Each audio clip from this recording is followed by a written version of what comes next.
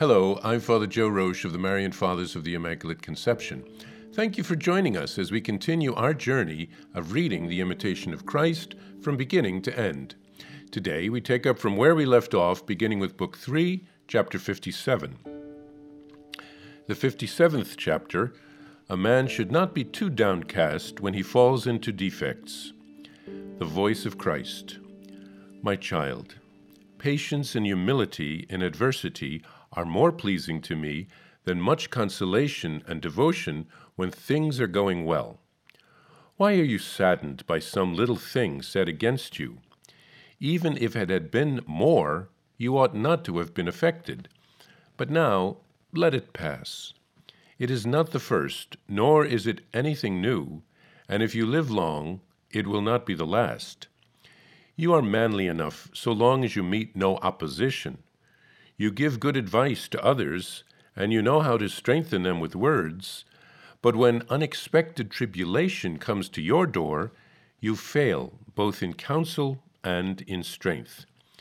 Consider your great weakness, then, which you experience so often in small matters. Yet when these and like trials happen, they happen for your good. Put it out of your heart as best you know how, and if it has touched you, still do not let it cast you down or confuse you for long. Bear it patiently, at least, if you cannot bear it cheerfully. Even though you bear it unwillingly and are indignant at it, restrain yourself and let no ill-ordered words pass your lips, at which the weak might be scandalized. The storm that is now aroused will soon be quieted, and your inward grief will be sweetened by returning grace.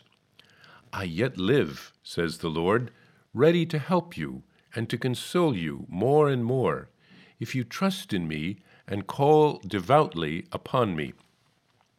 Remain tranquil and prepared to bear still greater trials. All is not lost, even though you be troubled oftener or tempted more grievously.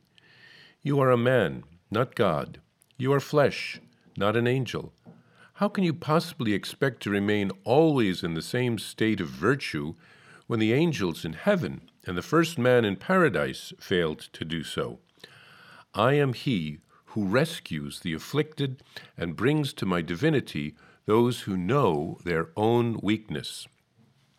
The disciple.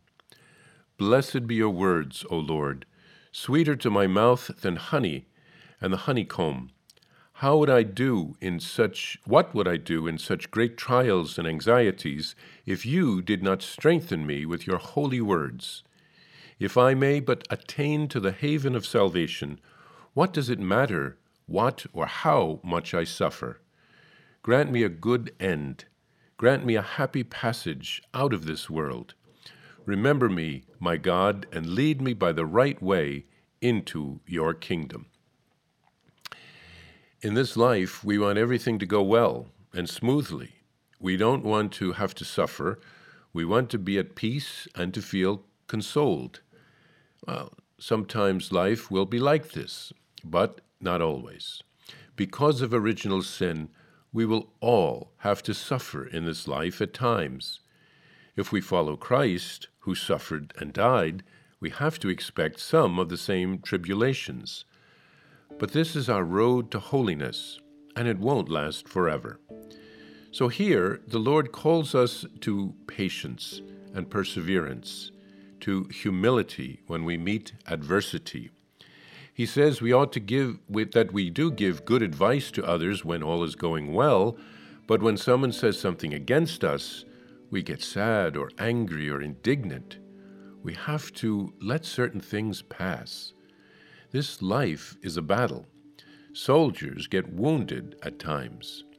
The trials are meant to strengthen us and to purify us. So let's try not to scandalize others with an angry retort. The evil one will always try to work us up, getting us set against another. How dare he or she say that? Who does she think she is? Etc. Our life is like the waves of the ocean. Some waves are of suffering. Some waves are of consolation. Jesus is alive and he is near. He wants to help us if we turn to him. Jesus tells us that it will get worse before it gets better. We can think of the martyrs who gave their lives for Christ in ancient Rome. But Jesus will never abandon us. He is always near. So let's thank Jesus for his advice and for his closeness. We are not in heaven here on earth, but we are on the way.